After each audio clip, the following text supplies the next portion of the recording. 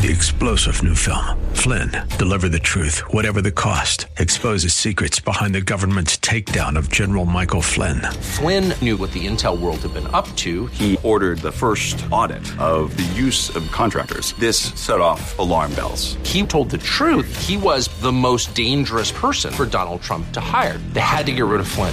Flynn, deliver the truth, whatever the cost. Available now. Watch it today. Go to salemnow.com. salemnow.com. Get ready for the 2020 Bible Challenge. It's not like any Bible challenge we have done before. Our goal is to help you dig in and grab a hold of the foundational truths of our faith. So we have broken the year up into sections according to topic, from salvation and stewardship to forgiveness, baptism, and more. We will dive into the scriptures that cover more than 25 subjects. Visit GraceBibleChallenge.com. That's GraceBibleChallenge.com to sign up and join the 2020 Bible Challenge. Go beyond just reading. Strengthen your knowledge and deepen your understanding of God's Word with in-depth studies on what the Bible says about these essential spiritual truths. To sign up and join the 2020 Bible Challenge, go to GraceBibleChallenge.com today. That's GraceBibleChallenge.com.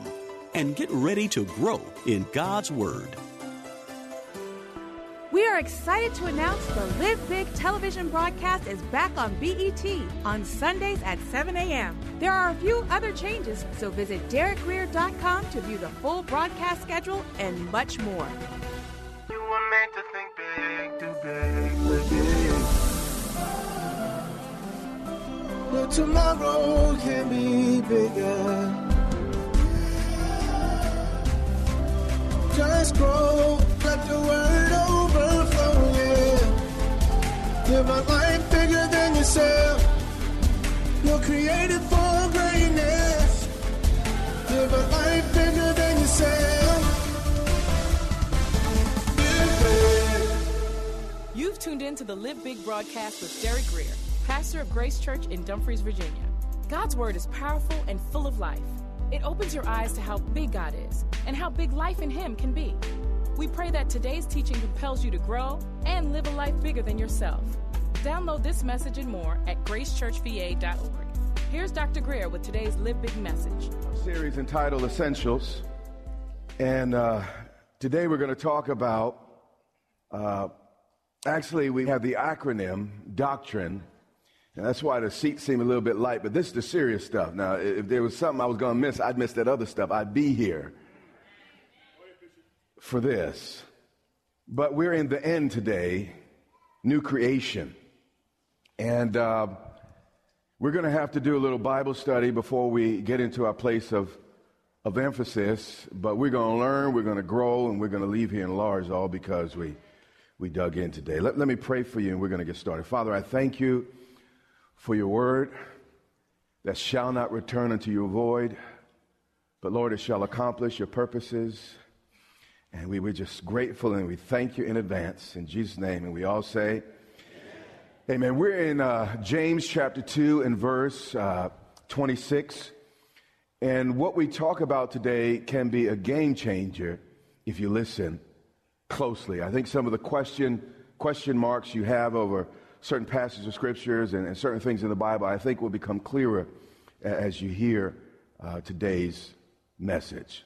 We're going to do a lot of jumping, so put on your running shoes, but if you can't keep up in your Bible, again, the screens should keep up. James chapter 2 and verse 26. For as the body without the spirit is dead. Now, death in the scriptures never, ever, ever indicates non-existence. All it indicates is the separation of the immaterial self from our material self. Physical death is a separation, as we just read, of the spirit from the body. But spiritual death is simply the separation of our spirit from God. So at the core of our understanding of what death is this term separation. Now, we were never designed for death. That's why it's so painful when we experience it. And actually, the Bible calls death God's final foe. Let's dig in a little bit. 1 Corinthians chapter 15, verse 25. It says, "For Jesus must remain till he has put all enemies under his feet." And guess what the last enemy is?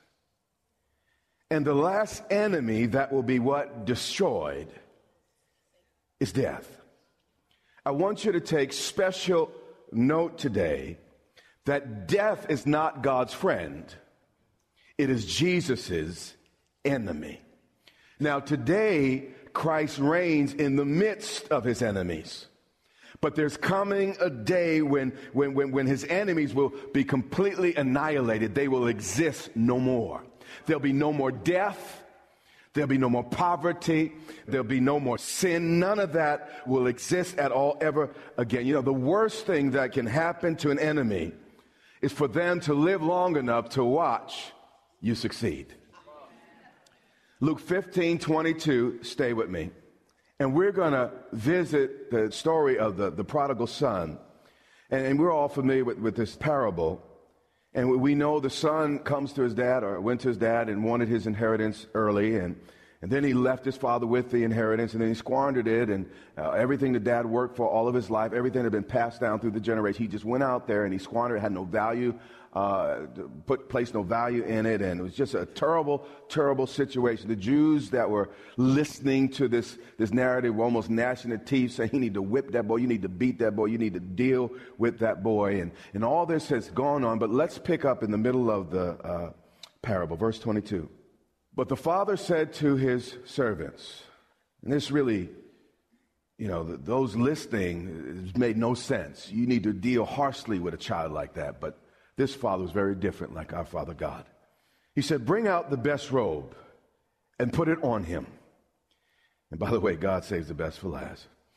"And put a ring on his hand and sandals on his feet." Skip to 24. "For this my son was dead and is alive again." Now here's the question. First, who's speaking here? Jesus. How many think Jesus might know what he's talking about? Okay. Now, did the son stop existing while he was away from the Father? No. But Jesus used the word dead to describe the broken relationship between the Father and the Son. You see, the Son's like a lot of us. He lost his rubies over pennies.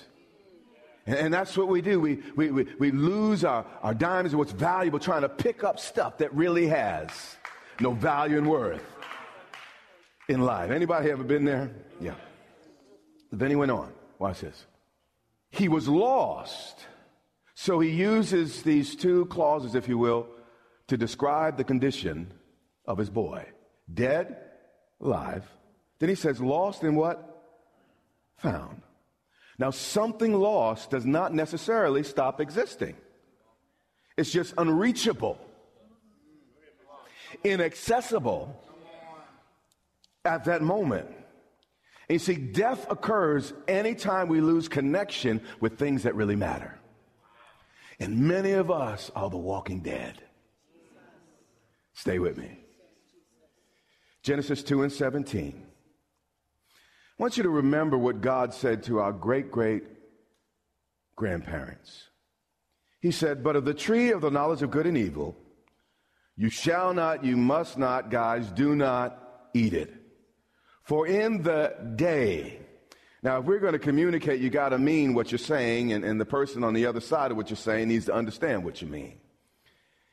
And at this point, a day meant a day.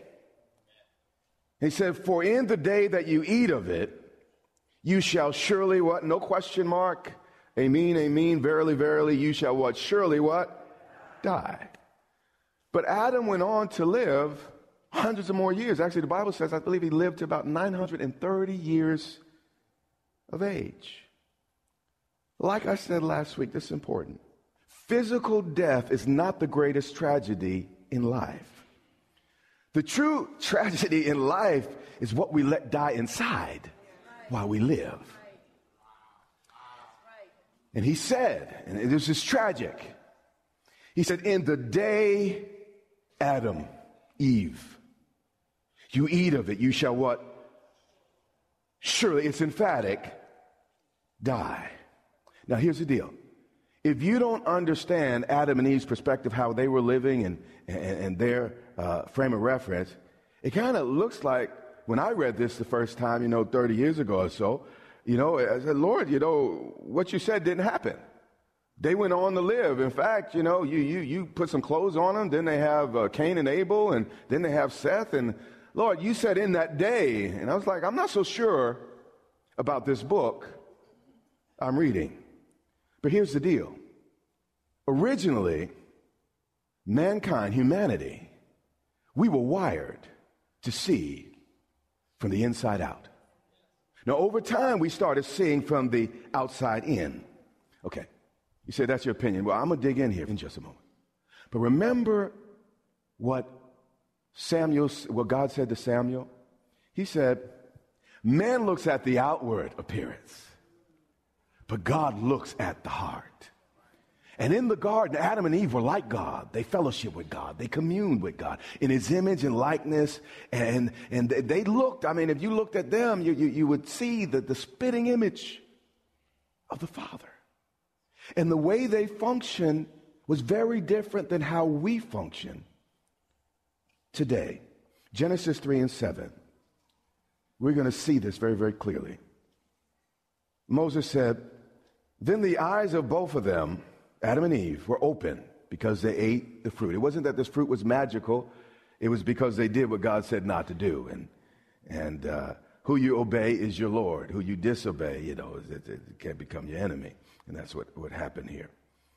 And they what? Realized. That's why I chose it. Because they never realized before if they realized at this moment. Okay. The New King James Version said they saw, meaning they had not seen before. But at this point, they realized they were naked. Men, this is the men, just the men. Can you imagine having such a deep connection with your wife that you never notice her jigglies? This is church, I had to say it a certain way. All that time, you never noticed what she was working with. You never paid attention to the things that waggle, wiggled, and shake, which never, ever. I understand being deep and not always noticing, but never noticing Eve's physique. You see, for all of their relationship, pay attention here, they only saw each other from the inside out.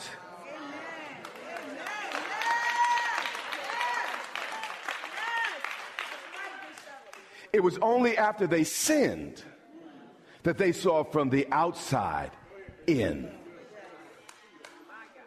So they were shocked. And basically they panicked. Insecurity immediately surfaced because there was misunderstanding between them for the first time because they couldn't see into each other the way they used to.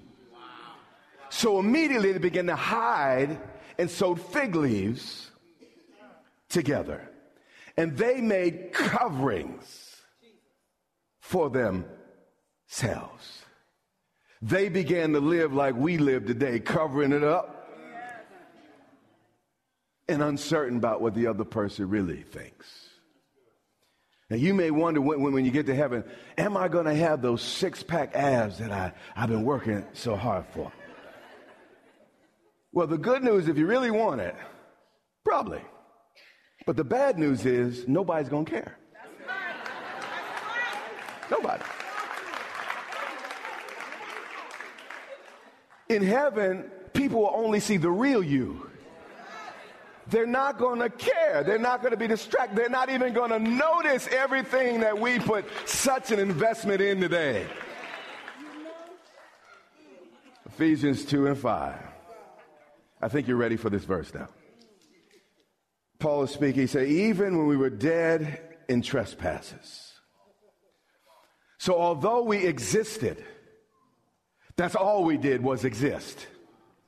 We existed, but we were alienated from God, or the life of God, separated. And there is a difference between existing and living. Are you ready to start living instead of just existing? Yeah. This is what this book is all about, helping us to do this. He said, even when we were dead in trespasses, we were embalmed, at least from God's perspective, in the most deadly and repulsive substance possible. I mean, this was running through our veins, if you will, trespasses and sins. And then after that, it was like we were buried under 36,000 feet of water in the deepest part of the ocean and in a mile of concrete. This was the type of distance and the type of wall between us and our God. You see, the greatest miracle God's ever done was not creation when he made everything out of nothing. Why? Because nothing is neutral. Nothing is unresistant. Nothing is disinterested. Nothing doesn't put up a fight. The greatest miracle God has ever done is when he takes hold of you and I and he causes good to come out of bad. Not when he made something from nothing, but when he takes good out of evil. That's his miracle working power. And we're talking about the new creation. Now, the original creation was creation. But this new creation is even greater. Because he reverses this thing. And again, he makes good out of what's evil. Then he says, he made us what? Alive together with who? Christ. This is important. The message of the gospel is not what many of us have been trained to think. The message of the gospel is not God trying to make bad people good, even though that does happen. The message of the gospel is that God wants to make dead people live.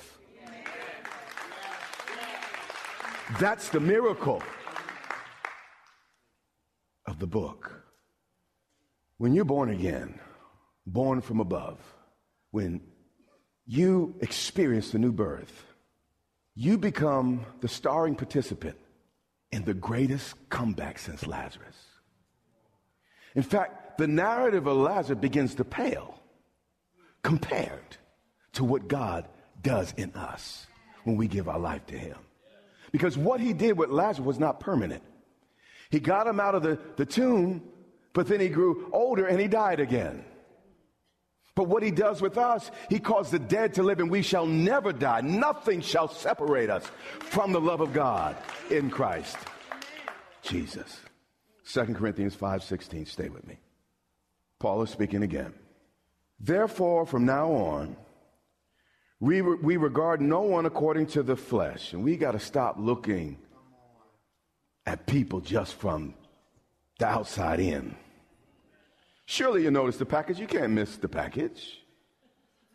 But our attention has to be the dignity on the inside.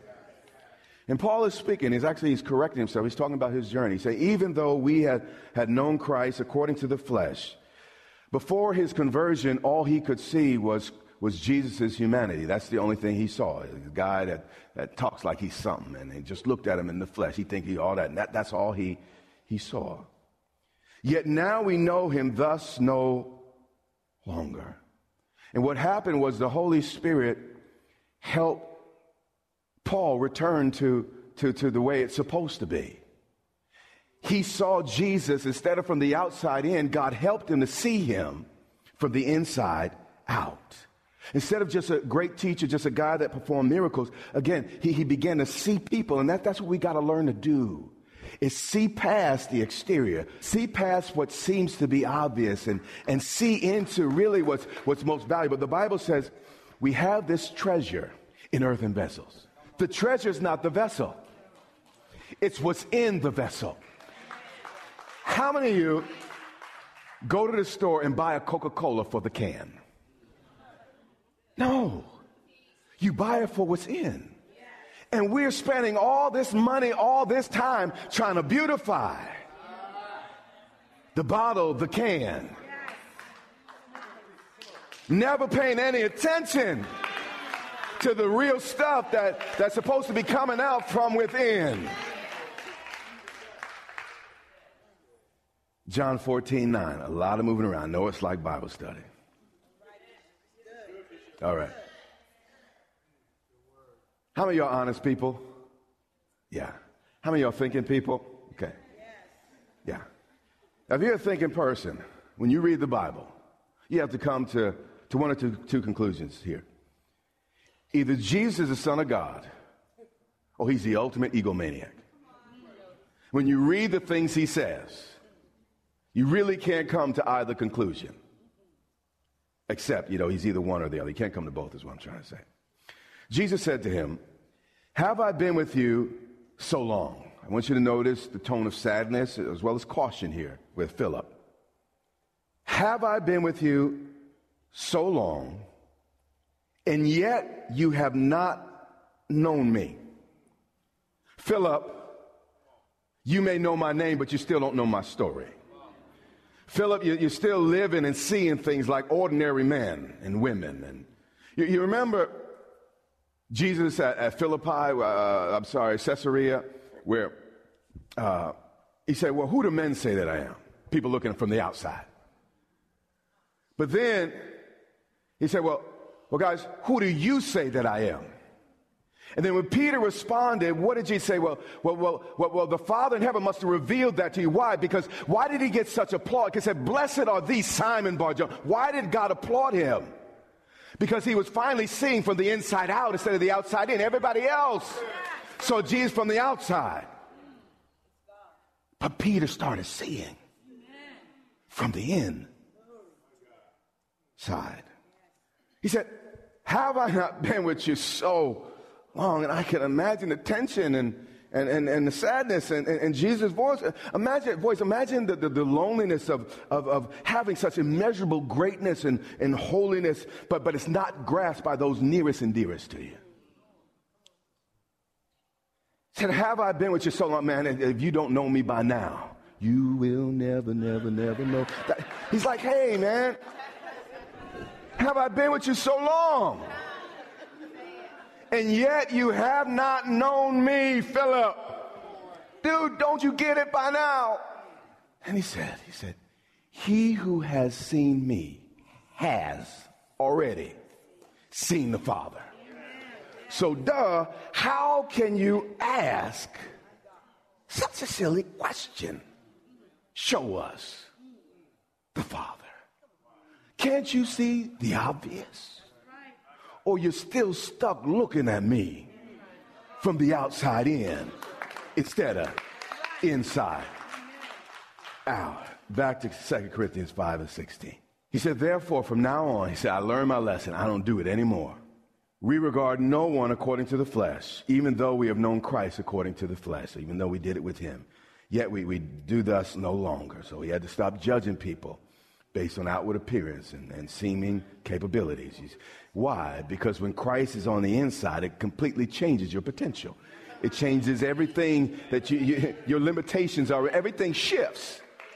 So you can't judge people by their education level, their financial level. You can't judge people by their gender. You can't judge people that way anymore because there's treasure on the inside that comes from heaven. And you'll miss what's on the inside if you get stuck on the outside. This has been Live Big with Dr. Derek Grier, the radio broadcast ministry of Grace Church in Dumfries, Virginia. It is our sincere prayer that you are blessed and empowered to live big. Listen to this message and much more from Dr. Grier for free at gracechurchva.org. We invite you to join Dr. Grier and the Grace Church family here in Dumfries, Virginia, not far from Quantico Marine Base. We would love to meet you and have you join us for worship, teaching, and fellowship every Sunday and Wednesday. Get directions, service times, and much more at gracechurchva.org. That's our time for today. Join us weekdays at this time for the teaching ministry of Dr. Derek Grier. And remember, until next time, live big.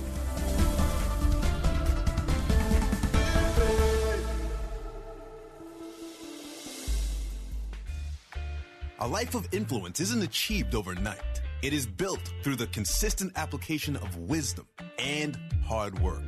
Dr. Derek Grier's brand new book, 120 Minutes to Live Big, provides you with 120 bite-sized nuggets of insight on practical topics such as marriage and finances, as well as wisdom for personal growth and leadership development.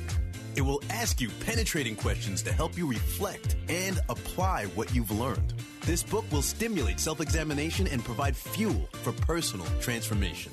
The best thing about it, Dr. Grier is offering this book to you absolutely free. That's right, a free copy of 120 Minutes to Live Big, mailed to you as a gift. However, that's not all. You will also get 30 days access to Dr. Grier's Growth Lab, a program designed to help you grow from good to great, from mediocre to extraordinary. It's our prayer that this gift leaves you with a burning desire to be better and become everything God wants you to be. So, if you want to live a life that overflows and blesses others, this gift is for you. Claim your free book and get free 30-day access to Dr. Grier's Growth Lab. Simply visit dgmfree.com.